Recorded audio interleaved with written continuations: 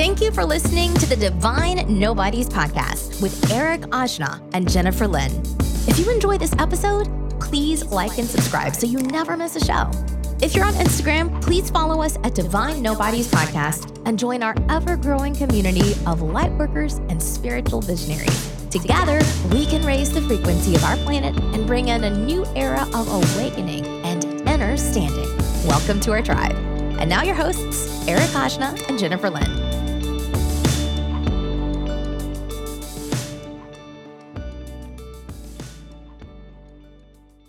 Thank you for tuning in to Divine Nobodies podcast. How you doing, Jen? The queen of the Maine Coons is here.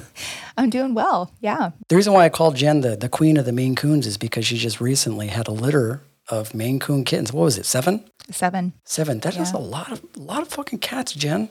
Dude, it's a lot of, and we had 9 cats total with the parents. It was too many cats. Yeah, and she sent me over a video of, what was the name of the cat? Which one? That was in labor? Oh, Stevie. Stevie, yeah, she was in labor. I saw a cat in labor. She was just making all these crazy sounds. But it was really, really beautiful to see all the kittens just being brought into the world. And Jen was gracious enough to gift me one of her Maine Coon kittens. I did. Well, he chose you. So, what are you going to do? He chose me, and I gave him a very majestic, beautiful name.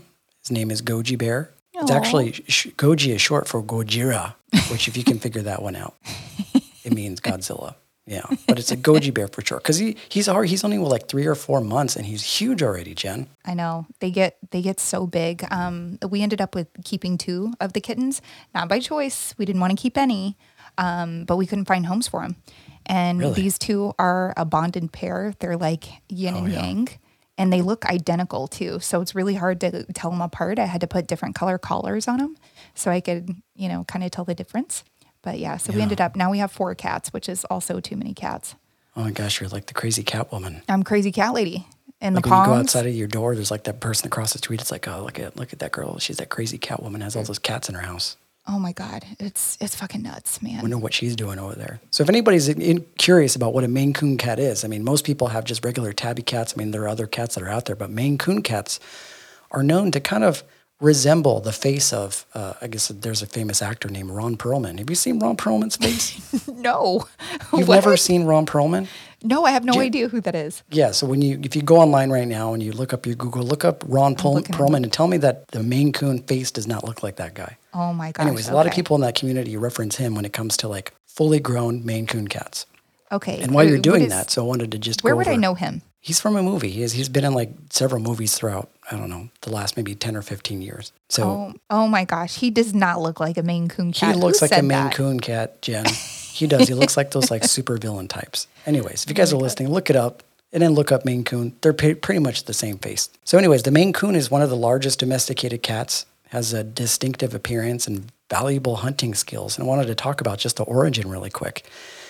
They're apparently from Maine. Of course, that's where they get their name, Maine Coon, but it is said that they're descended from Norwegian forest cats or Siberian forest cats, which may have been brought to New England by settlers. Right? And if you see them, they look like little snow leopards, Yeah, they're beautiful cats. The reason why I brought it up at the beginning of this podcast, Jen, is because this little thing has me run laps around my house. It's really, really intelligent. I've been able to teach it how to fetch. It plays fetch, and they're known to have sort of like dog type of personalities. They're very friendly. They're known as the sort of friendly, gentle giants is what they call them online. But he's really smart, plays fetch with me, but he gets in everything, and he has this habit, and I think I sent you over some videos, Jen, of just knocking things off of counters. Like he'll just straight up look me in the eye, and he'll just push my sparkling water off the table right in front of my face. They love that. And they love getting in plants too. Has he gotten your plants yet? He has. Yeah, I actually had to move some of my plants a little above his sort of level so he doesn't get into them. Yeah. I came home and one of the kittens, Tuna, he was sitting on top of my plant and all of the leaves were broken and he was sitting inside of it just taking a nap. He's like, what do you think of that? Man. Yeah. Conquered the plants. Yeah. And then they like to get in there. A lot of my plants are like prized possessions. So I had to like just find a different location for them. But it's been a learning opportunity. Still great, really, really grateful to have him. He's a really, really friendly cat. They're super cool. They're so chill. They're just really, like you said, they're just like dogs. But I actually put rocks in the bottom of my plants, like in the dirt, So, because they love to get in the dirt and dig it out and put it all on the floor. It's like a game for them. I don't know. So I put rocks in all of my plants, and that seems to have taken care of that problem. Okay, well, I'll have to try that. It's definitely a learning opportunity. But check this out, Jen. The other weekend, I went to the Broad in Los Angeles. Have you ever been there? The Broad. No, I actually haven't. And I lived in California for 11 years, and I'd never been there. Yeah, I don't understand why people don't call it the Broad, but apparently it's the Broad. Anyways, it's the place where they have like, the Broad. I thought it was the Broad. I thought it was the Broad too. It's spelled like the Broad, right? Oh, whatever. Whatever. Yeah. Maybe people don't want to be offensive. I don't know what the deal is with that. Anyways, we went to an art gallery because that's where they have art galleries, and we went to go see this Takashi Murakami exhibit in Los Angeles. And he's a Japanese artist. He's basically like the Andy Warhol of the sort of Japanese art world, in the sense that he sort of combines elements of pop culture, modern art, and actually like Japanese art all together. So that was like really, really cool to see that art sort of mixed together. But the one really amazing thing about this trip to this place is they have another art installation that you can see by this artist named Yayoi Kusama. And she has this thing called the Infinity Room. Have you heard about this Infinity Room? I have seen photos of it online, and it looks amazing. Yeah. Did you get a picture of yourself? Yeah, if you're from LA and you got an Instagram or any type of social media, that's what people go there for. They go there for the gram. And that's cool. Mm-hmm. It's definitely worth it. But, you wait in line, and I didn't really know this until I got there. And you could only go into this Infinity Room for 1 minute at a time. So you're like waiting in this line, and they put you in like individually, or if you're with a couple, and they only give you 1 minute to experience this sort of Infinity Room. When you walk into the Infinity Room, it's basically like this whole hall of mirrors, right? Mm-hmm. And they're situated in such a way that if you look through the mirrors, it literally looks like you're staring off into infinity. It's like a really cool trip. But 1 minute is not enough time to experience infinity, Jen. Agreed. Like what if someone asked you if you wanted to experience infinity, and then they said, but you only get 1 minute to experience infinity? I'd do it. I did it, but you only have really enough time to take a photo and not really experience the complexity of the Infinity Room. I was like, at this point, you might as well just take psychedelics. And you don't have to worry about only being able to observe infinity for 1 minute. You can observe infinity for like 7 hours if you want to. Yeah. Yeah, sure can. Yeah, you know what that's for. I was actually at the pool this afternoon, and I have a friend in town from London, and I haven't seen her in 3 years because of COVID, right? So this is our first opportunity to hang out together. So she wanted to go to a Las Vegas pool and, check it out. So we're there, and these two girls were literally having a full-on photo shoot with each other, really? All for the gram, and it's those people that they are the reason why you can only be in the Infinity Room for 1 minute, because they were literally taking pictures for 45 minutes. I mean, it was every insane. Single angle. Oh, every angle, and then stop and look at it, and then put some filters on it, and then do some more. I was like, oh my gosh. Oh my gosh. And imagine how much life you miss out on by looking at it through your phone. Yeah. Looking at it through your camera. And this is reminiscent of what we're going to be talking about today, because we're going to be talking about the art of listening, right? And if you can't really be listening, Jen, if you're just spending 45 minutes to an hour, maybe even 4 hours taking photos for the gram, And really at that point, it's for yourself. How many people are really studying your picture and just waiting patiently for you to post another photo? Like no one, Oh, it's like I can't wait till Jen posts another photo of her food that she had for lunch today. Right? Oh my gosh. I know you wanted to see my breakfast burrito. So stupid. You went traveling recently, right? Where did you go? I did. I went to New Orleans for a conference. Wait, Jen. You went to Nolens. Nolens. I was in Nolens for a week. Oh, and it's one of my favorite cities. Have you ever been? I've never been to New Orleans, but I've been a fan. It's on my bucket list because I'm a huge fan of Anne Rice, or at least I was when I was younger. Oh, I didn't know that.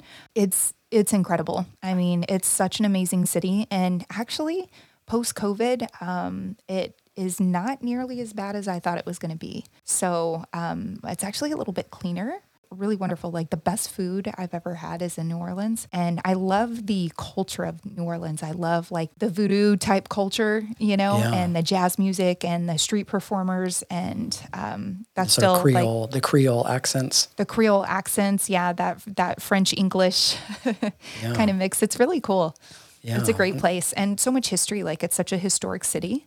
And just walking around and looking at all the old buildings. Everything there is protected. So from the outside, it's kind of like going to Cuba, like being in a time warp. I've always been a huge fan of New Orleans because, like I said, I was really into Anne Rice novels. And the one beautiful thing about New Orleans is that she integrates, actual places in New Orleans into the book. So if you read the Vampire Chronicles of Interview with the Vampire Armand, Vampire Lestat, she talks about the Lafayette Cemetery and different places that actually exist in New Orleans. And if you go into New Orleans, you can actually find Anne Rice's, I don't know if she lives there anymore, but her house is there. And they also have just something really, really interesting about, because obviously you go there and you can feel the culture of New Orleans and how old it really is. I mean, you have above ground cemeteries and you're just like, wow. If you've gone to one of those, it's like going into a time warp. Like you're transported back to the Victorian times, 100%. Yeah. And the art and culture there is so rich. I mean, people are literally on the side of the street singing, playing spoons and singing jazz music, playing instruments, painting. It's kind of like being in France where people, are painting on the sidewalk and that sort of thing. That goes down in New Orleans too. It's really cool. I wonder if one of those guys playing the spoons is playing Spoon Man by Soundgarden. Oh yeah. And in the washboard? You're like, with the spoons in the washboard. Yeah. Great. Come together. I know you like Chris Cornell, Jen. Oh, I love Chris Cornell. You had a Soundgarden poster in your house for a long time. Oh Come gosh, together with your hand, save me. Oh man, Yeah. R.I.P. Chris Cornell. Yeah. So that sounds like a really cool experience. But amazing. So we're going to be talking about. Oh my God, so much fun happening. So we're going to ground ourselves a little bit. We're going to be talking about the art of listening. The art of listening. And this is one of the things I wanted to focus on because, this is a spiritual podcast, venturing into the spiritual realm. Listening is such an imperative part of this whole thing.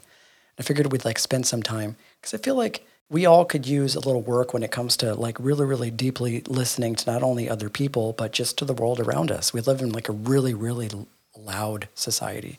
No matter where it is that you live, if you live in the United States, or at least for me, I lived in Los Angeles, you live in Las Vegas. I mean, even if you're remote or even if you live in a city, I mean, even social media can be really, really loud. So I think focusing some energy on the art of listening, I think would be beneficial. You know what I mean? Yeah, I agree. Yeah. It reminds me of actually in Buddhism, they call it the art of dying well. That whole process in Buddhism, if you talk to one of those monks from Tibet, they kind of liken Buddhism to the art of dying well. And I wanted to call this one the art of listening well, right? Okay. And so many people associate hearing with listening. We're going to make a differentiation between the two because they're different. And I want to actually share a story about my childhood, Jen. Oh, okay. I want to know what you think because I've had a lot of emotions kind of coming through my subconscious today, a lot of emotions that go way far back into my childhood.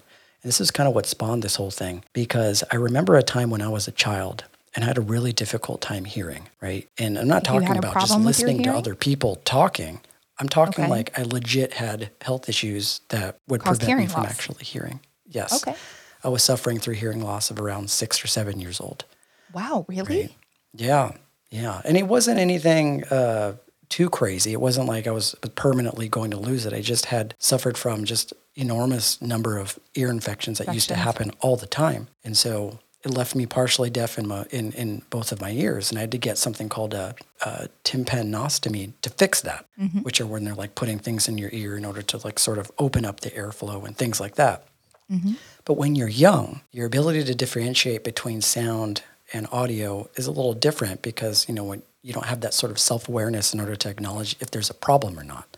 Mm-hmm. So I went through a fairly long period of my life not even realizing that I was losing my hearing. Yeah. And obviously and also not voicing it to my family or my friends or even people at school. So it wasn't until I started getting in trouble at school that it became a problem, right? So I'd be in class and, my parents thought I was a pretty stoic child. I was pretty quiet and I did a lot more observing than I ever did speaking. And I think a lot of that, at least in the beginning, contributed to the fact that I wasn't able to really hear very well. So I didn't have a whole lot of other distractions outside. I was able to sort of sit within my peace and kind of get comfortable with that a little bit, right? I ended up going into school, and that's when it all sort of started to come to light because teachers used to call on me in class, or I wouldn't be able to listen to teachers teaching in class, and therefore I wasn't able to pass tests or do any type of work. And so eventually I just ended up getting in a lot of trouble. And of course, my family didn't like that. My parents didn't like that. And eventually they figured out that there was something wrong with my ears. They realized that there was something wrong with my hearing. And that was like a really interesting thing because I went through this whole process of like trying to get my hearing back, got surgery done on my ears, and then slowly over time, it was this long process. It was really, really grueling process. I remember it. I started to get my hearing back. And one beautiful thing, though, like I said, about not being able to hear is I think I was able to preserve some of my innocence in a lot of ways. I was able to be sort of like hyper aware of my environment. I loved being in nature. I loved being around trees. I didn't have to deal with the sort of constant push and pull of other people talking to me or listening to other people's conversations. And so once I got my hearing how old back, were you? I was like 6 or 7 years old. 6 or 7. Okay. Yeah. This makes a lot of sense. And then once I got my hearing back, I got really, really into music. I got really, really into music. You know, I felt it in a way that I hadn't felt before, and it became sort of like a form of communication for me. But one really important thing one thing I learned by not being able to listen is I got to experience how people react when they feel like they're being ignored, right? Mm-hmm. That was the one really, really major takeaway. Because for a long time, I couldn't figure out why everybody was so pissed at me, you know? Like I couldn't figure out why the teacher was yelling at me. I couldn't figure out why I was always getting in all this trouble. Once I got my hearing back, and I realized that I wasn't hearing them. Yeah, I wasn't able to hear them. So I realized not being able to hear others brings out certain triggers in people. Being able to observe that, and of course, you know, learn that it isn't because of you, it's a really, really interesting thing. People act a very specific way when they feel like they're being ignored. And at the same time, it taught me how important it is to be able to understand someone, you know, because our ability to listen also influences how we communicate with others. And once I got my hearing back, then that sort of door opened up and I realized that I actually had to start communicating with others, reciprocating that same sort of energy back to them when they communicate with me, you know? Very interesting. I want to drop a little medical knowledge. The reason why I asked how old you were, it's really, really common for little kids to get ear infections because of their eustachian tubes. It's the tubes in their ear. They're really straight, so they don't drain as well. And then you get fluid in there, and then you get infections. The best way to avoid an ear infection in a child is to not give them a bottle while they're laying down because your ear, nose, and throat are all connected. So whenever babies take a bottle, whenever they're laying down, that fluid backs up in their ears and then they get constant ear infections. So if you happen to have a baby that, for all our moms out there, try not to give them a bottle when they're laying down. So, and that'll stop the ear infections. But, you know, in the 80s when we were young, that was like, that's what you did. You know, you gave your kid a bottle and put him in the crib and like, see you tomorrow, you know? Oh, yeah. Or you do that little thing that like your grandma wants you to do, which is like rolling up some newspaper and like sticking it in your ear and burning the tip of it. Oh, yeah. An ear candle, like a homemade ear candle. Yeah. I don't know if that works, but apparently that's a thing. Yeah, it's totally a thing. The smoke from that is supposed to pull out the earwax. And also a little holistic method that is really good for draining fluid is to take your kid to a chiropractor. So before you let the doctor put tubes in their ears, for like recurrent ear infections, take them to a chiropractor and have their back and their neck adjusted, and it helps drain the fluid out, and they may not need tubes. Yeah. Wow. I wish I would have known that back in the day. Like there were so many things that I was prohibited from doing in order to sort of prevent things from going in and out of like my ear and sort of like perturbing my hearing. I just remember that. It's really, really psychological, the psychological and social effect it had on you as a kid, right? From these recurrent ear infections, and then, you know, the way that you were treated by teachers and friends and your family, and yeah. And it's interesting because it's symbolic of kind of like where I'm at right now, trying to get back to that place. Because when I wasn't able to hear all of the static, I did find myself. I mean, they looked at it more as like a stoic thing, but I found myself more at peace. But at some point I realized that I had to really participate. I had to participate in society. It's interesting how like when you grow up like that, especially really young, it's not really a consequence to you because you don't know what it's like to have that full-blown fucking 3D stereo hearing. And then once I got it back, I was so appreciative of the fact that I had the ability to hear. And at the same time, I think it made me extremely sensitive to the sounds of the things around me. Still to this day. Yeah, this is totally off topic, but very similar in how you're able to appreciate sound from having deprivation of sound.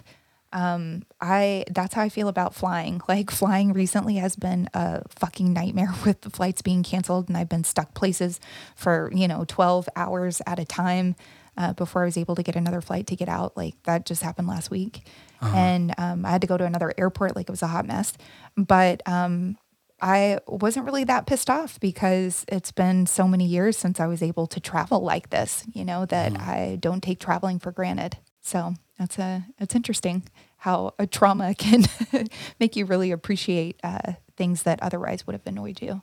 Oh, yeah. Yeah, absolutely. It's a perfect example of that. You're getting exposed to that sort of thing. The one thing that I do remember, though, is that like when you become more of the observer, which I inadvertently ended up falling into when I didn't have my hearing, and then I ended up getting back my hearing, and I still had really close contact with that sort of observance or that observer side in me. I didn't just automatically just start getting into conversations with people. I more or less stayed an empathic, very introverted type of person. And I ended up being one of those people that others just wanted to tell their stories to. I was always really interested in the stories of other people. I was always really interested in the ideas and beliefs of others. So I took more of like the listener role. I went from being the observer to also being the listener, and I didn't have a boundary. And I think that's one of those things that I think hurt me as I got older in life, because people used to just unload all of their feelings on me all the time, because all I did was listen. I didn't like respond. So I had to like really learn to create sort of like these healthy boundaries to make sure that like I wasn't getting really too deep with the listening and inadvertently overly identifying with their pain as my own, taking on this sort of karma or like the negative energy of others. Let me ask you something. Do you think that you would be as much of an introvert now? Do you think you would be more extroverted? Let me phrase it like that. Do you think you would be more extroverted had you not suffered hearing loss as a child? I don't know. Started out in that role as an introvert. I haven't really thought about that. I mean, I don't want to completely attribute my silence or my maybe ability to observe or just rest within that sort of comfortable peace just to my hearing. I think in a lot of the ways that I grew up, being able to see so much sort of disorder and trauma around me naturally kind of placed me into that space of just observing and not interacting, because there's a part of me that was afraid to engage in a lot of the chaos that was happening. Mm-hmm. I didn't know what to think about it. And at the same time, I also grew up in a very, very strict family back in the day when my father was in my life. And I wasn't able to have really, really a voice in the way that I wanted to. So in a lot of ways, I kind of had to just be quiet anyways, So I don't know that I would have changed. I've never been any other way my entire life. And so there's a part of me that feels like I've always pretty much just been like a chill person, like just pretty reserved and pretty like quiet, I never went through like a super hyper phase where I was just bouncing off the walls or freaking out. More or less always kind of been who I am, All right. I was just curious. Yeah. So that taught me a lot about listening, being able to observe others, being able to observe how others communicate, how to show up for others. That's one thing that I learned very, very early on. But as I got more into like the spiritual journey, it's one of those things. It's basically like the paragon of this whole spiritual thing. The one thing that they kind of teach you very, very early on is just being able to observe. And the only way that we can really observe is if we're able to get to a place of stillness and silence within us, and able to sort of create space between us and the thoughts that we think. And I think a lot of that involves listening, right? So I wanted to talk about two types of fundamental listening that we kind of learn throughout our lives, or at least I've learned, and something that is obviously still an ongoing practice for everyone, which is listening when holding space for others, and also listening in silence with ourselves when we're alone in the moment that we're in, right? So listening when we're alone. So there's listening when it involves other people, and then there's a certain type of listening that happens when you're, let's just say, meditating alone. That's a different type of listening. And I remember... So explain that for people that don't meditate. Yeah, so listening inside. So I was walking down the street one time, I remember, in Pasadena. And it was by these like old money homes that's like down sort of like an old town area. And it's really quiet over there. There's not a whole lot of audio. There's not a whole lot of sound. There's just sort of like this nature. And it's really rare to come across situations like that, especially in this city. But while I was walking down the street, it was just like there's a very unique part of this day because it was unbelievably quiet. There was no cars passing by. All you can hear is like the rustling of the trees. The only time you can really experience that is like when you're camping and it's so unbelievably quiet that you can literally hear the wind in the distance, maybe like a mile, maybe like hundreds of yards down the way as before it gets to you. Have you ever been in that situation where you can hear the wind before it gets to you? Yes, that's so cool. Like it rustles through the trees and you hear this like, it's like the spirit of the earth is like slowly approaching you.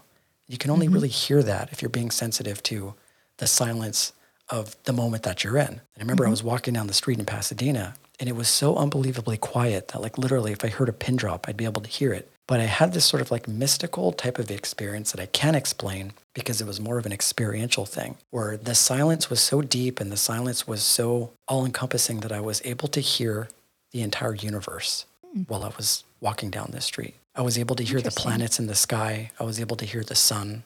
I was able to hear the blackness of space. I was able to hear the oxygen between me and everything else. I was able to hear the trees. And for a moment, I was able to feel the vastness of the universe around me. So no longer was I just this person walking down the street in Pasadena. I was this person that was walking on down the street on this planet that is floating in space in this vast universe that goes on forever. Imagine experiencing that through just the silence of listening. That sounds like a Joe Dispenza meditation. Oh yeah, because that's part of like his meditation is to focus on the vastness of the universe and like your size in relation to the universe, and like parts of your body, right? Like focus on your throat and the size of your throat in comparison to the vastness of the universe. It's pretty cool. Yeah. And it's cool because all of the planets have different frequencies, like different sounds. So you can actually get on, is it on NASA? Doesn't NASA have the sounds like recorded where you can listen to what the planets It does, sound like? but if you've ever gone on YouTube and you tried to listen to the sounds of the planets, it's not the most peaceful sounds. No, they not sound always. like all crazy and wild. Like I've heard Venus sounds a little spooky, you know? I mean, but they emit a frequency, what you're saying, right? Right. It's like a certain sound. And then the planetary gongs are tuned to that frequency of those planets. Oh, yeah. And if you want to have that experience like I had, planetary gongs are a perfect way to get there. You know, like you're able to focus all of your attention on this sound, these planetary gongs that are tuned to the orbital properties of the planets. Your conscious is able to sort of like gently fall into the vibration of these sounds and take you to a completely different place. I feel that Joe Dispenza probably brought that up in a meditation, not as a concept. I think a lot of people eventually, if you're sitting in nature, this is the reason why I feel like people love meditating in nature, because there's something very mysterious and mystical about it, right? Because when we're in the city, you are being absorbed by so many different sounds. There's a gardener across the street. There's a car that passes by, right? There's somebody talking to somebody. Someone's walking their dog across the way. And you never, ever get to feel what it feels like to have your attention completely dialed in to just the sound of presence, right? So once that's completely taken away and you're just sitting in nature and you're able to hear everything around you, now your awareness goes from I'm in the city with all these people to I'm in the fucking universe with the planets. Yeah. Because if you can experience the silence of space, then you can feel your positioning and where you're at in space. And if you can have that experience in meditation, it's a really amazing experience to have. You're absolutely right. Yeah. Yeah. And that's the theme of all of his meditations are, you know, like the whole in space that I always make fun of. But it's super effective because it put things into perspective. Yeah. It's like a perfect parable for how we're trying to expand our awareness, right? We're always in this, like really, our chakras are so pushed in really close, and our awareness realistically is really only dialed into the things that we pay attention to, which could be trivial things. But once you let go of all of these sort of things that are latching you on to different things that are taking your attention, your awareness suddenly expands. And if you can get to that place where your awareness is suddenly expanding, you never forget that you're on this big fucking planet spinning through space. It seems like such a far concept for people because they're thinking about what they're going to be doing tomorrow after work. They're thinking about what they're doing this weekend. It's really easy to forget that you're literally on a flying fucking spaceship flying through the sky in an infinite universe, you know? On a rock that is, in the grand scheme of things, is equivalent to a speck of dust. Yeah. That is hauling ass through the universe. Yeah. It's hauling ass through the universe. I mean, how could you forget that? And we so easily forget that. And this is the reason why I think it's important to bring this up, is because we can experience that, but we have to really get into this sort of act of listening. And listening exists as a way for us to center ourselves in the present moment. It is the paragon of meditation, right? And it doesn't always just involve other people. It can involve subtle things like nature, right? Physical things like breathing. It's one of those things that we kind of hear about in meditation, right? Which is like your attention, at least as it pertains to sitting alone. This is what I'm talking about right now. Like when you're alone, listening and attention are integrated. They're the same thing, right? So listening can be seen as attention. when our attention is pointed to certain things, we notice that we can also hear those things and listen to the music of those things. And I think that artful listening is its own form of meditation because it requires both your body and your mind to be synchronized in order to be able to sort of absorb everything around you. And when we're quiet enough, we can create enough space to differentiate between what you are and what you're not, right? Because in this space of stillness and quiet, when we're listening, we're able to differentiate between where the spirit is and where thoughts are. If we're able to just listen to the inside of our bodies, inside of our minds, and what's in front of us, what's around us, then that's when we can kind of create space. And I think the difference between maybe listening with someone else and listening alone, I think is kind of paradoxical in a way, because when we're with people, it sort of requires us to access a certain level in the mind in order to understand and respond. But when it comes to listening, like when we're alone in nature, in order to like really, really deeply listen and respond to nature, we have to set our ego and thoughts to the side. Otherwise, we miss just, the entire beauty of the whole thing. Absolutely.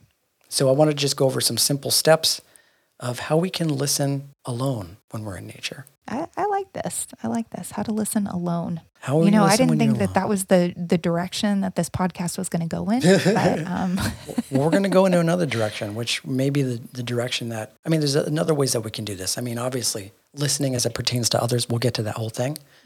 Yeah. I think that in order to be able to listen to others, I think this is the reason why we started at this place. In order to be able to listen to others, we have to be able to listen, right? I love we have that. to be able to listen to ourselves. Some steps to kind of listen when you're by yourself. Focus your attention on what's in your present moment, right? So what does this mean? When we observe nature, basically this is what it means. It means that when we're observing nature, that we can do it without creating a narrative about what you think about nature. Can you look at something as if you've never seen it before in your life? Because in a lot of ways, if you think about it, if you're in nature right now and you're looking at the trees and you're looking at everything around you, you haven't seen those things before in your life. Your mind and your egos created a sort of judgment about what these things mean, but literally every position that you take in life is always a new vantage point that you experience everything. And everything that you think about nature is just something that happens in the mind. It's not really true. So every experience is a new experience. You're always looking from that place of someone new, right? Someone new. So I love another that. way is, I actually used to listen to this meditation for sitting in the power, like for mediumship class. And I love the way that he said this, so I'm going to share it on the podcast.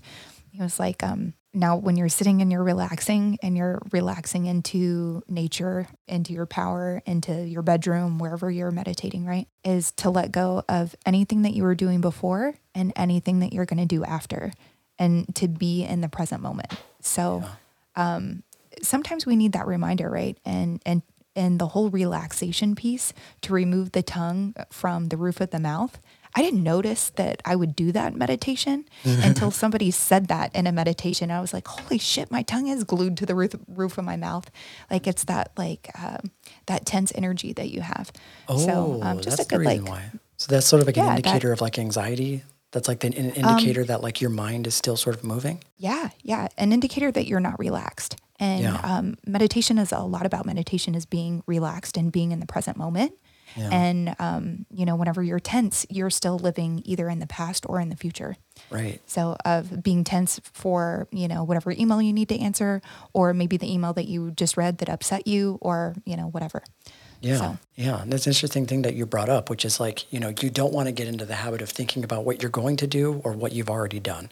In other words, don't use your mind to sit in the moment and try and absorb everything around you, because you're only going to see life from the vantage point of what you think about what you're looking at, right? So looking at something as if you've never seen it before, because in a lot of ways you haven't. Every experience is a new experience. So look at something as if you have no idea what it is. Realistically, if you really think about it, you don't know what anything is. You only know that it exists, right? We only understand people's theories about what certain things are. And so I think a part of meditation is about, can you throw aside your concepts and your definitions of what things are? Like instead of, if you go outside, if we walk in nature, the first thing that we typically do is like, oh, look at all these beautiful trees. No, you don't want to go in that direction, because that's judgment. That's you. As innocent as that is, that prevents us from really being fully present in the moment, because a lot of people have a lot of ideas about where they're at. If you get into this habit of trying to identify and define everything that's around you, that kind of takes you out of the moment that you're trying to be in, right? So if we can throw aside our concepts and our definitions of things, there's this sort of like sacred realm that opens up for us, right? One is that we can't deny that we and everything around us exists. Two, we can't understand exactly why it exists. And then three, even if you don't know why these things exist, you're able to be aware of the fact that you exist, right? So realistically, when you're in nature, there's only really one thing that is true that isn't being accessed by the mind, and that is that you are here and that you exist, right? So I think a part of listening is being able to just be where you are without trying to define everything that you see. And at least from my perspective, everything at this point becomes a miracle to you because you're able to see everything from the innocence of a child, right? From like fresh eyes. Yeah. With fresh eyes. You're trying to sort of let go of everything that you think you know about where you're at, what you're doing. And if you could let go of those concepts, if you're able to sort of curb those thoughts from happening, the only thing that's really left to do is to just observe everything in the same way that a child does. And if you can do that, everything becomes a miracle to you, you know? Everything that you see, you go outside and you see like a tree and you're just like, what is that? It is so unbelievably crazy that this thing even exists to begin with. You know, everything becomes beautiful.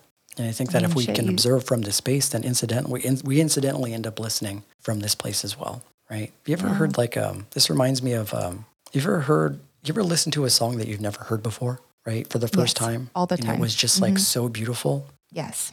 Right? So there's like this band called Nova Amor, and there's a song that I heard on YouTube, and it was just so fucking beautiful. And it's like those songs that when you first hear, it takes you on this journey through just beauty and just unbelievable. There's just something, just like this magic to it. Like when you hear a song for the first time, it like stirs your emotions a certain way. You're thinking about your life. All of a sudden it becomes a soundtrack to your entire fucking legacy, right? You have songs like that, right? I love it when that happens. Yeah. Yeah. So you have this period of time where the song feels new, tugs on all the right emotions in you. But once we start listening to that song on repeat over and over and over again, what happens? It like stops losing its magic. It stops losing its magic. We go from listening to the song to just hearing the song, right? Perhaps maybe while doing other things. So how is it that we lose this magic when we listen to these songs? And I think it's because the magic of this song gets lost in repetition. Repetition is something that is largely moderated by the mind. So once we hear a song for the first time, we're hearing it from this place of creativity and spontaneity. We can hear it as if we're a child. That's the reason why we can feel it in the way that we do. But once we've heard it on repeat, our minds have already developed a narrative about what the song's going to sound like, where it's going to take us, how it makes us feel, and then the magic is gone. I had a friend in school, and I'll never forget this. It made me hate this song. You remember that Glycerine song by Bush? Oh my gosh, Bush. You know, that's a good song, Jen. It's a great song, right? And I loved that song when it came out. And my friend Misty would put it on in her bedroom, and she would play it on repeat. Remember back in the day when the CD players had the repeat button and it would just loop the song over and over and over? Oh my gosh. So after hearing that song maybe 500 times, now when the song comes on, I'm like, oh man. And that was 25 years ago.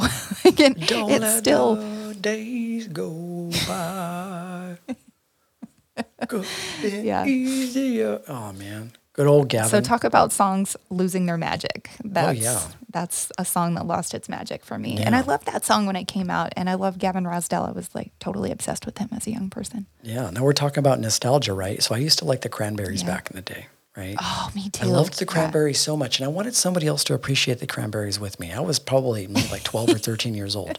So I gave it my sister. Exactly. So my sister ended up getting a hold of one of my CDs. And so she started listening to the Cranberries over and over and over and over again on a loop every single day, nonstop. And I got so angry. And I mean, I feel bad to this day, but me and my sister, we laugh about it now. I got so angry because that magic was gone. But I also kind of got angry because I feel like Cranberries were my thing. And like, you know, when you're a kid, you're like, when someone kind of ventures into your territory and takes your band, you feel sort of territorial about it. I got the CD and I broke it. Eric. I was like, here's, I think, your Cranberry CD. And she was like so sad. And I felt so bad after a while. Of course, when you're young and you have this sort of sibling rivalry, me and my sister had kind of a rough patch when we were younger. But as we get older, I love my sister to death. She's like one of my best friends. And it's one of those things that we laugh about because, you don't know any better when you're a kid. You're going through all these different situations, Yeah, and that's how you learn, right? And that's how you learn how to regulate your emotions whenever you have these outbursts as a child. And then you feel guilt immediately and you're like, oh, that was uncalled for. Why did I do that? That was crazy, So, that's how we learn. It's crazy how like these little situations, like listening to a song for the first time and it losing its magic. I love hearing a song for the first time because of that magic. But after that magic dies away, there's this sort of like sadness. It's like you're trying to recreate that magic that you heard when you first heard it. And that speaks to grasping, right? Like you can't grasp for beauty. You have to just allow it to spontaneously come into your life. And if you think back of all the songs that you've discovered just on a whim, they tend to happen during the most appropriate times in your life. Like when those songs that I discover and they end up being so beautiful, it's like it's the song that waited 30 plus years in order to make itself to me on this day where I just happen to be going through this. I hear it on YouTube or I hear it on Spotify, and it's like this sort of like save button on the PlayStation where it's like the universe being like, okay, I got you. Here's a little beauty to get you to move you forward, Yeah. It's like, oh, you're feeling sad about that breakup? Here, I got a song for you. And then in comes the song and you're like, yes, this is exactly how I feel. This is exactly how I feel. And then you listen to it. Like, I'm one of those people, and I don't know if you're one of these people. If I hear a song and it's so beautiful, I'll listen to it literally on a loop for like days. I won't loop a song, but I'll listen to it every day, maybe a couple times a day, but I won't loop a song. Misty taught me not to loop a song. Who taught you? Misty, the girl that played Glycerine on loop for months. Yeah, it's one of those things. It helps remind me that I'm grasping for something that I need to just allow to just spontaneously happen, because all those beautiful songs, you just have to, you just have to trust that the universe is going to bring you beautiful fucking music. For sure. Yeah. Only So always. as it pertains to just listening when you're alone, the best thing that you can do is just to sit with yourself and just be sensitive to everything around you. If you're sensitive to everything around you when you're in nature, whether or not it be on your own, then you can hear everything around you without, or at least practice this, just be alone in nature and just listen to everything around you as if you've never heard it before. And don't use your mind. Don't get into this sort of process of like, okay, well, I'm going to sit here and I'm going to pretend like I don't know what anything is. It's like, no, don't use your mind. When I say this, like sit alone and observe everything around you. There's no process involved. There's no sort of practice involved in doing that. Just like be where you are and just observe everything. And that's when you become sort of sensitive. And that's when you're able to hear from a different place. Just being the sort of mindful observer, I like it. And then the other part, which is, the meat and potatoes of this whole thing is listening with others. Listening with others, Jen. You deal with a lot of people. You probably have to spend a lot of your time listening to other people, right? Oh my God, I feel like that's all I do. I listen to people. Yeah. I've actually gotten really good at listening. I used to not be a very good listener, but over the years, and especially like being in leadership, and you have to listen a lot more than you talk. And I may think things in my mind, but I've become really good with an internal monologue. Yeah. So. Yeah. Or a dialogue. I don't know what the right word is. Monologue or dialogue? Well, monologue and dialogue. Monologue is like when someone's like doing a speech, right? I think a dialogue is, I think, more dialogue is like a conversation. Yeah. Okay. Yeah. So, And I think that one of the biggest lessons that we can learn on the spiritual journey is how important it is to hold space for other people. And I don't mean just in sort of like a woo-woo kind of way. I don't mean just like holding space for someone that's going through a hard time, just holding space in the sense that when we're engaged in a conversation with somebody else, holding space in that regard, basically just communicating with others. And this is one of the things that I think all of us learn eventually, especially when we get into spirituality, how important it is to hold space, which involves a different type of listening. Because the spiritual journey largely consists of a type of emotional purging that people go through. It's sort of like this practice in healing. And I think that this purging involves both communicating our truth and also listening to others communicate their truth. And what I mean by truth, I mean that things that are oftentimes hard to talk about for some people. So in order to facilitate that healing for ourselves and others, we have to be able to listen and respond to people, right? Yes. And not just respond verbally, and not just listen with your ears, but also listen with your eyes. So nonverbal cues are so important whenever you're actively listening to someone. Yeah. You know, when you're having a conversation and someone has their arms crossed, like immediately that makes you feel like they don't approve of what you're saying, or it makes you feel a little defensive. So, you know, just having, being aware of your nonverbal cues. Yeah. Notice you mentioned feeling, and that's one thing that Simon Sinek talks about, because there's a difference between hearing somebody and feeling what they're saying. And that involves sort of like an extrasensory sort of thing, not even just your attention, but like your entire body is giving off this type of energy, right? For me, the listening is a type of spiritual validation. I see spiritual because validation can often come across as sort of like egoic. I mean spiritual validation in the sense that it involves someone acknowledging how you feel, right? Because when we listen to someone, it's as if we're, in a lot of ways, communicating to them that they exist in your eyes. Eye contact is such a simple thing that is another one of those cues to let you know that the person that you're speaking to is actually listening to you. Have you ever had a conversation with someone at dinner and they're on their phone the whole time? Oh, yeah. You know, and they're not looking at you and not being engaged in the conversation. And yeah, sure, they're hearing you, but they're not listening to what you're saying because they're also engaged in this other activity. Oh, yeah. So, and it's like they're not saying anything. They're not talking. So maybe in their mind, I mean, let's just say, for example, it's like a teenager. It's like they're not communicating. So they think like to some extent, oh, because they're not communicating anything that's offensive, they're just not participating at all, that it's okay, right? But if your parents are like on the other side of the table, or your friends are on the other side of the table, and you're just sitting there on your phone, that communicates with your body something that you're not listening. And how simple is it just to look at someone whenever they're talking, you know, and also to give verbal cues that you're listening. You know, even if it's, yeah, okay, simple one-word answers, or I understand, I hear you, you know, I understand why you would feel that way. I mean, you can elaborate, but, you know, even one word is enough to let somebody know that you're listening. Yeah. So I remember at my work a long time ago, it's still been a practice for me, which is I work a lot better when I'm on my own. But a lot of my work, at least back then when I was working in the office, involved me being around a lot of other people. So when we'd have like big meetings, I have my own thoughts about meetings. I feel like meetings are a complete waste of time, and they're just an opportunity for like the big wigs and the big cheese upstairs to talk about stuff that everybody pretty much already knows, right? So I'm more about like being realistic and what's practical. Anyway, so a part of my training back then was like, you know, Eric, you need to engage more with the people that you're working with. And I'm like, well, I'm listening to them. I hear everything that they're saying. And sometimes what I want to respond with, somebody else already responds. So if somebody else already responds, and I'm not going to say the exact same thing. And they told me, they're like, you don't have to come up with anything sort of elaborate. You don't have to like reinvent the wheel. You just have to maybe say what they say back to them in a different way. It's not about what your response is. It's just about giving the sort of cue that you're being present for them, that you're participating. Yeah, that you're participating. And that's my number one pet peeve in meetings. Let's back up a little bit. Let's talk about meetings, okay? Just for a hot minute, 'cause this is my hot button. I hate being in meetings that, number one, don't have an agenda. Number two, don't have action items. Don't put me in a meeting for an hour and not have an agenda of what we're going to talk about.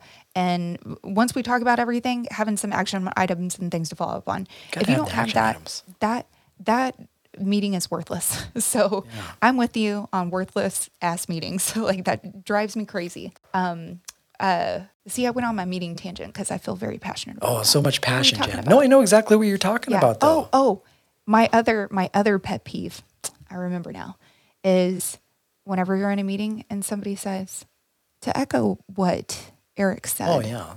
And then they just rephrase it. And it's like, that person already said that. You don't need to echo that. We already heard it. Like, so that contradicts exactly everything that contradicts everything that manager was telling me. They're like, you don't have to say anything crazy. Just say what they said, just in a different way. And I'm like, what's the utility in that? Right? There's no utility in that. And it's a waste of everyone's time. So I agree with you. I think that is pointless. Yeah. But in active listening, one of the tools is to repeat what someone says. And sometimes, and this has actually happened to me before, where I repeated something that someone said, but that's not what they meant at all, you know? And I was wrong about my interpretation of what they said. Oh, And that's happened multiple times, right? And had I not repeated back my understanding of what they said, we would be on two totally different pages. So it's like you have to tread carefully. You got to really understand what someone's saying. That's why, like, if your manager is saying something and you respond, you got to be really, really careful about what you respond. You might as well just be like, yeah, I totally get it. Yeah. You know what I mean? But you can't do that. But, that's that whole sort of work-life kind of balance. I guess from the spiritual perspective, the way that I see it is as if to say to somebody else that both you and I are in this life together, right? Mm-hmm. Me and you are in this moment together. When someone communicates to you and you're listening, it's as if you're saying to them, you're here and I know that you exist. Mm-hmm. And my listening exemplifies this feeling of, I care about you. I'm validating the fact that you're sitting here on this fucking planet, flying through space in the same way that I am, and I'm giving you some of my time. And if we can do this, then we have the ability to be compassionate. I think another way that we can look at deep listening is compassion. Yeah. Because the whole definition of compassion literally means to suffer with. It's acknowledging to somebody that we're in this together, right? If we can do that, we're basically both agreeing that this life we understand contains suffering, contains pain, contains sadness, and it communicates that we understand someone else's journey. Especially, I'm talking from the spiritual dimension. Let's just say there's somebody that's communicating to you their feelings, and say it's an emotion that they're going through. Right. And Jen's really, really good at this because sometimes I completely vent to Jen and she's a really, really good listener. I know that she listens to what I say and she asks questions. And what Jen does, in a lot of ways, she empowers me to, take action on the things that involve things I need to take action on in my life. Right. She empowers you to see things from a different perspective. And I think that is a perfect example of deep listening because you're not just sitting there giving unsolicited advice. You're listening and you're communicating from your experience and you're giving them the opportunity to grow on their own, Mm-hmm. You can't, people have to live their own experiences, right? Like you can give all the advice in the world, but that's not enough. People have to experience it on their own. Yeah. So when I see in listening, it isn't about me, it's about we, right? So in order to really truly understand listening, we have to be able to understand, I think at the base of the ground of this whole thing, we have to understand love because I feel like love is the catalyst that determines whether we care about listening to other people or even whether or not we care about the well-being of others, right? Because in my mind, ego is the one that hears and love is the one that listens, right? Mm-hmm. So, for example, we've been on both sides of this fence. I like that. Did you just come up with that? Yes, I did, Jen. Mm-hmm. You like that? Because the ego hears and love listens, right? So we've been on both sides of this fence. We both know what this feels like. Right? Because this is a part of sort of like the process of maturing and growing. Hearing is when somebody is telling you their issues, when someone's communicating to you, and the only thing that you're doing is thinking about how you're going to respond to them. That's hearing. We've all been in situations like that, right? That's a pet peeve of mine when I'm having a conversation with someone. And this happens a lot at work, right? When you're talking to maybe a superior and they're already planning what they're going to say to you next, right? They didn't hear one word you said. They're just like, yeah. You can see the wheels. Their wheels are spinning in their eyes. Yeah. the hamster's on the wheel running really fast, Yeah. So we'll have that one friend that that loves the tea. You know what I mean? Like she loves talking about relationships and you're telling her about your relationship and she's like, I'm going to show you. I want to tell you what you need to do with your relationship. And she's always like that one where the gears are going and she's just like, oh, honey, this is what you need to do. And you question if that person's actually listening to you. Yes. You know what I mean? So what about interrupters? How do you feel about people that interrupt you? That's the same thing. That is hearing. It depends. It depends on who you're talking to. You have friends, that banter and that back and forth is something that you appreciate because at that point when it's your friend, you've already earned their trust, right? Mm-hmm. When you're a friend, you can go back and forth and it's okay because that person cares about you. But let's just say if you're a healer, somebody in the office, you're dealing with people that you don't know very well, right? Mm-hmm. And that sort of interrupting can be a really sensitive place for somebody that's going through trauma that needs somebody to really listen to them. So if you're someone's spilling out their heart to you and you interrupt them while they're talking, that obviously shows that you're hearing and not listening. That shows in a lot of ways that you're communicating that their feelings don't matter and that your narrative matters. What you want to say matters, Mm-hmm. So I have a list, and we've already talked about almost everything on this list. So I'm just briefly going to run through it, and you let me know if we left anything out. This is from bhf.org.uk. So it's a behavioral type website, right? So tips for good listening. Number 1, face the speaker and have good eye contact. We talked about that. But don't be creepy. Don't be creepy about it. Don't be weird about it. Right? Don't be weird. You've been on a date before, Jen, and like there's a guy that's like obviously really, really, really into you, and his like eyes are like never leave your eyes, and he, like his whole body is just in there, and he's just like, oh, and you're like, oh, that's a little creepy. It can be a little creepy. Like full crazy eyes. Yeah. No thanks. Yeah, like, and doesn't blink. Ooh, doesn't blink. I'm like, oh, aren't your eyes dry? And listening to nonverbal cues. So we talked about body language. Interrupting, that's number 3. That's my number 1. I fucking can't stand when people interrupt. Wait, what was number 2? What was number 2? Was listening to nonverbal cues. Oh, nonverbal cues. Like body language. Yeah. So when she's like touching her neck, means she's into you, man. Means she's into you. Actually, yeah. When women touch their hair. Oh, yeah? Whenever they're talking to you, that is a sign that they're attracted to you and interested in you. Oh, yeah.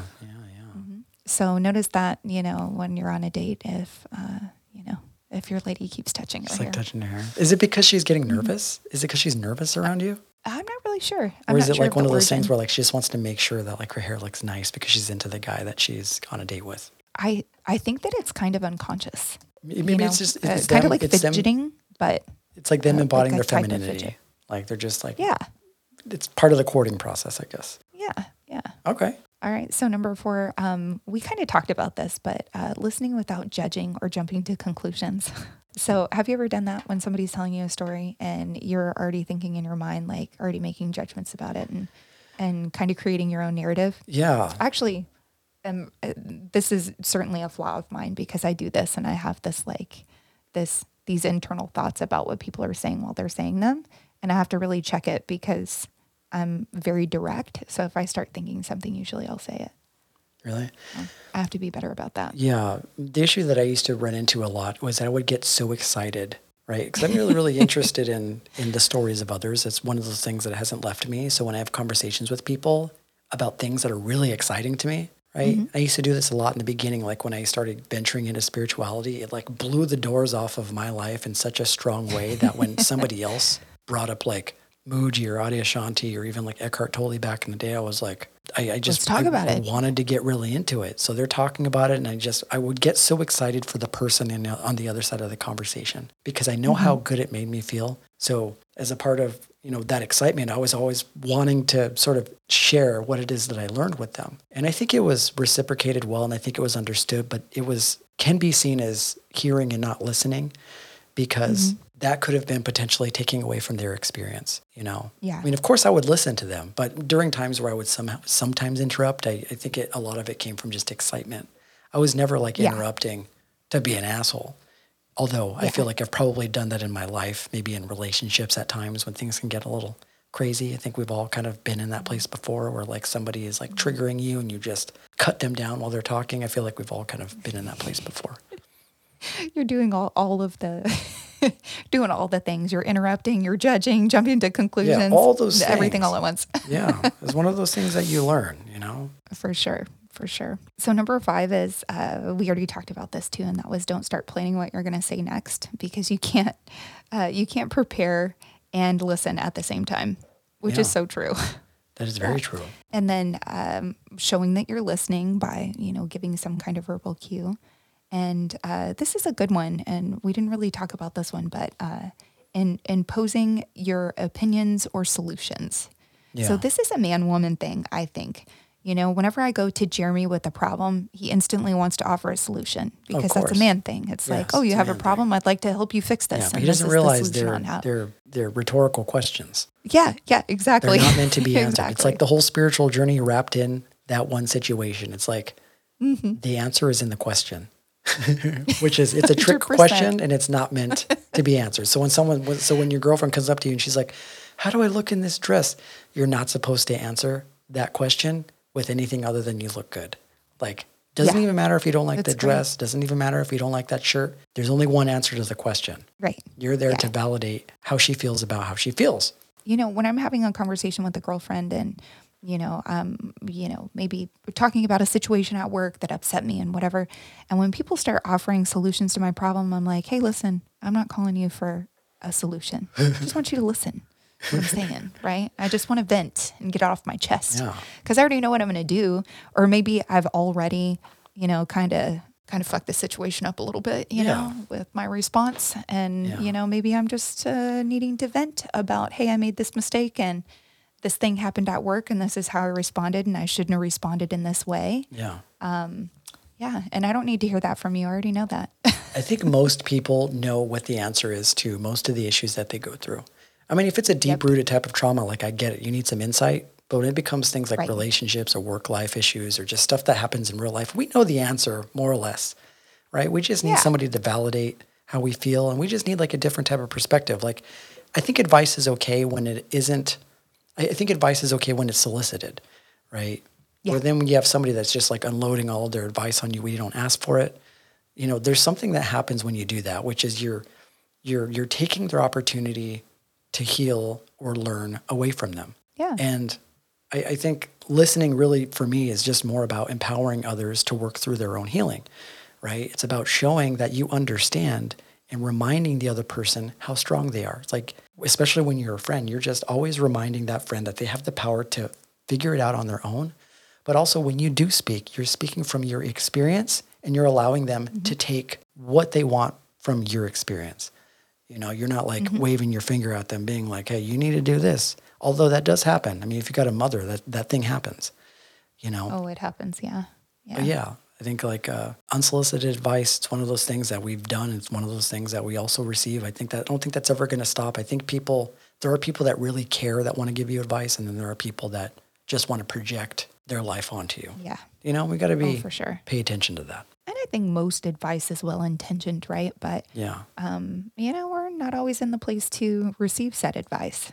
That's true. I think the art of holding space is really just about really giving up your own narrative, getting out of your mind, and just being present with somebody and allowing them to just heal through what they want to hear through. I mean, the thing about communication, I think, is that it allows us to perceive who we are in relation to other people. I think that when we listen to others, we get the opportunity to know more about who we are, how we show up for people, how we love.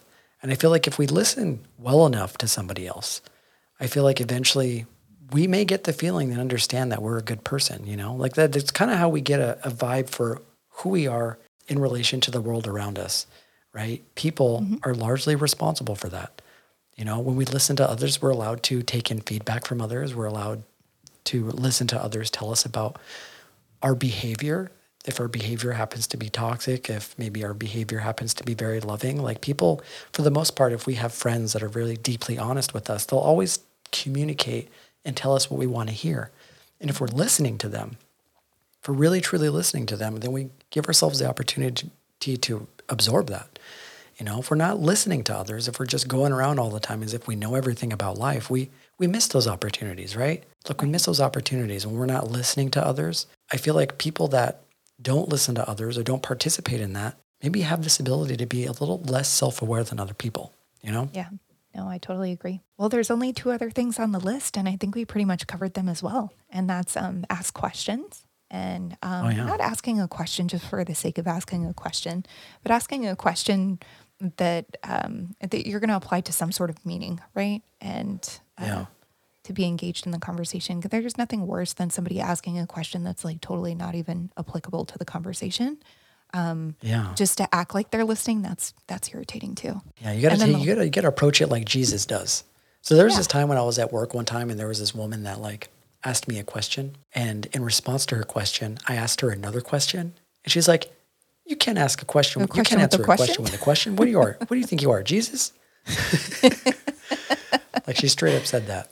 That's funny. She was like an older sort of motherly type, and that always like stuck with me. That's funny. I like that. Ask questions. And then the last one is just paraphrasing and summarizing. And we kind of touched on that with my experience of paraphrasing and summarizing someone's meaning and being way off. Those are all really, really, really good steps. And more examples are, at least from my perspective, like when someone is speaking to you, listen to what they have to say And I feel like if you really deeply listen, you won't need to worry about what you have to say, right? You'll know exactly what to say in the moment that you're in. You know, just like you said, ask more questions, then give answers. I think the key to listening is to be there for the other person, not for yourself. Exactly. Right? And when they're done speaking, I feel like if we're in the present moment and we're not creating their own sort of narrative in our mind, we're going to respond instead not from our thoughts, but from our heart, right? Oh, yeah. Right? Because when we're responding to our heart, it involves a certain level of trust, not thinking about what you're going to say in advance. Like you already know what you're going to speak in the moment that it happens, you'll respond appropriately, right? So don't respond from your mind, don't project, and then just sort of simply share your experience and allow them to take what they need from your experience. And I think it's a really important thing for me, is just always speak from your experience. Don't talk about things that you haven't experienced. I mean, you can, but never tell somebody else what to do with their own experience. Allow them to sort of figure it out on their own. You know, That's right. want to be there for them and not just you. And of course, just like you said, listen with no judgment and don't interrupt. That's right. So to piggyback on what Eric said, ego hears and love listens. That's right. I love that. That should be your new quote on the gram. It's a good one. Ego learns, the love listens. And, you know, I should have this one little caveat though. I mean, there are lots of people that are good listeners. I would say that you're a good listener. I feel like I'm a pretty solid listener when it comes to holding space for other people, but we don't want to fall on a polar opposite side of two spectrums. Like you don't want to be somebody that doesn't listen, but you don't want to be somebody that just gets stuck with listening to the problems of other people and risk being a doormat to people that just want to unload all of their stuff onto you. Like you have to create a boundary with yourself too, especially in communication with other people. So you can listen, but also still hold those boundaries and still communicate to the other person that like, I am listening, but there's a certain degree of my listening, there's a certain boundary of my listening that you can't go past, you know? Because otherwise, if you're somebody maybe like me, not like me, but I've experienced in the past where you're just sitting there listening and someone's just like sees it as a pass to just keep unloading all of their stuff onto you. Yeah. That can be kind of a challenging thing because then you're taking on the sort of negative energy of others, or you're taking on like the really heavy load of somebody's experience. And if you have enough sort of like emotional awareness to not identify so strongly and allow it to penetrate your piece, that's one thing. But, you know, you also want to be compassionate of your own needs as well. So that's just one of those things I wanted to mention. Like, be a good listener, but also hold true to your own truth as well, you know? That's right. You don't want to carry around someone else's energetic weight. So you don't want to carry around somebody else's energetic weight. So I think that's the moral of the story. I think the ego hears and love listens. Beautiful. Right? I love it. It's one of those things, like little affirmations that you can say inside of your mind when you're in communication with other people. It's like, okay, am I hearing or am I listening? If you find yourself conversing with someone and your thoughts are moving, you're thinking about what you're going to say, that is your ego, right? That's your ego. But if you're communicating with somebody and you just find yourself completely absorbed in what they're saying, and you're really listening, there's only one force that does that, Jen, and that's love. Right? Beautiful. That's the LUB. That's what we on the streets like to call that LUB. Oh, yeah. Right? Okay. You're like, okay. On the streets of Pasadena. Yeah. On the streets of Pasadizzle. Hope everyone's doing well out there. Jen's power just went off in this crazy business happened. That's right. Hope you're okay, right? The apocalypse isn't starting in Las Vegas. Not yet. Not yet. I'm waiting for the aliens for sure. Yeah, the aliens. The aliens they're going to show up in Vegas before they get here to California. Anyways, thank you guys for tuning in to Divine Nobody's podcast. If you liked the episode and the show, definitely consider liking and subscribing if you're on YouTube. If you're on Apple Podcasts, if that's your platform, definitely leave us a review. We'd always love to know what you guys think and what your thoughts are. If you want to hit us up on Instagram, we're also on there as well. You can send us a message, let us know how we're doing. If you have any suggestions on episodes or topics, we're always looking for more. And if you have any other questions, you can just reach out to us on our website as well. Till then, thank you guys. Talk to you guys soon. Namaste, friends. Namaste.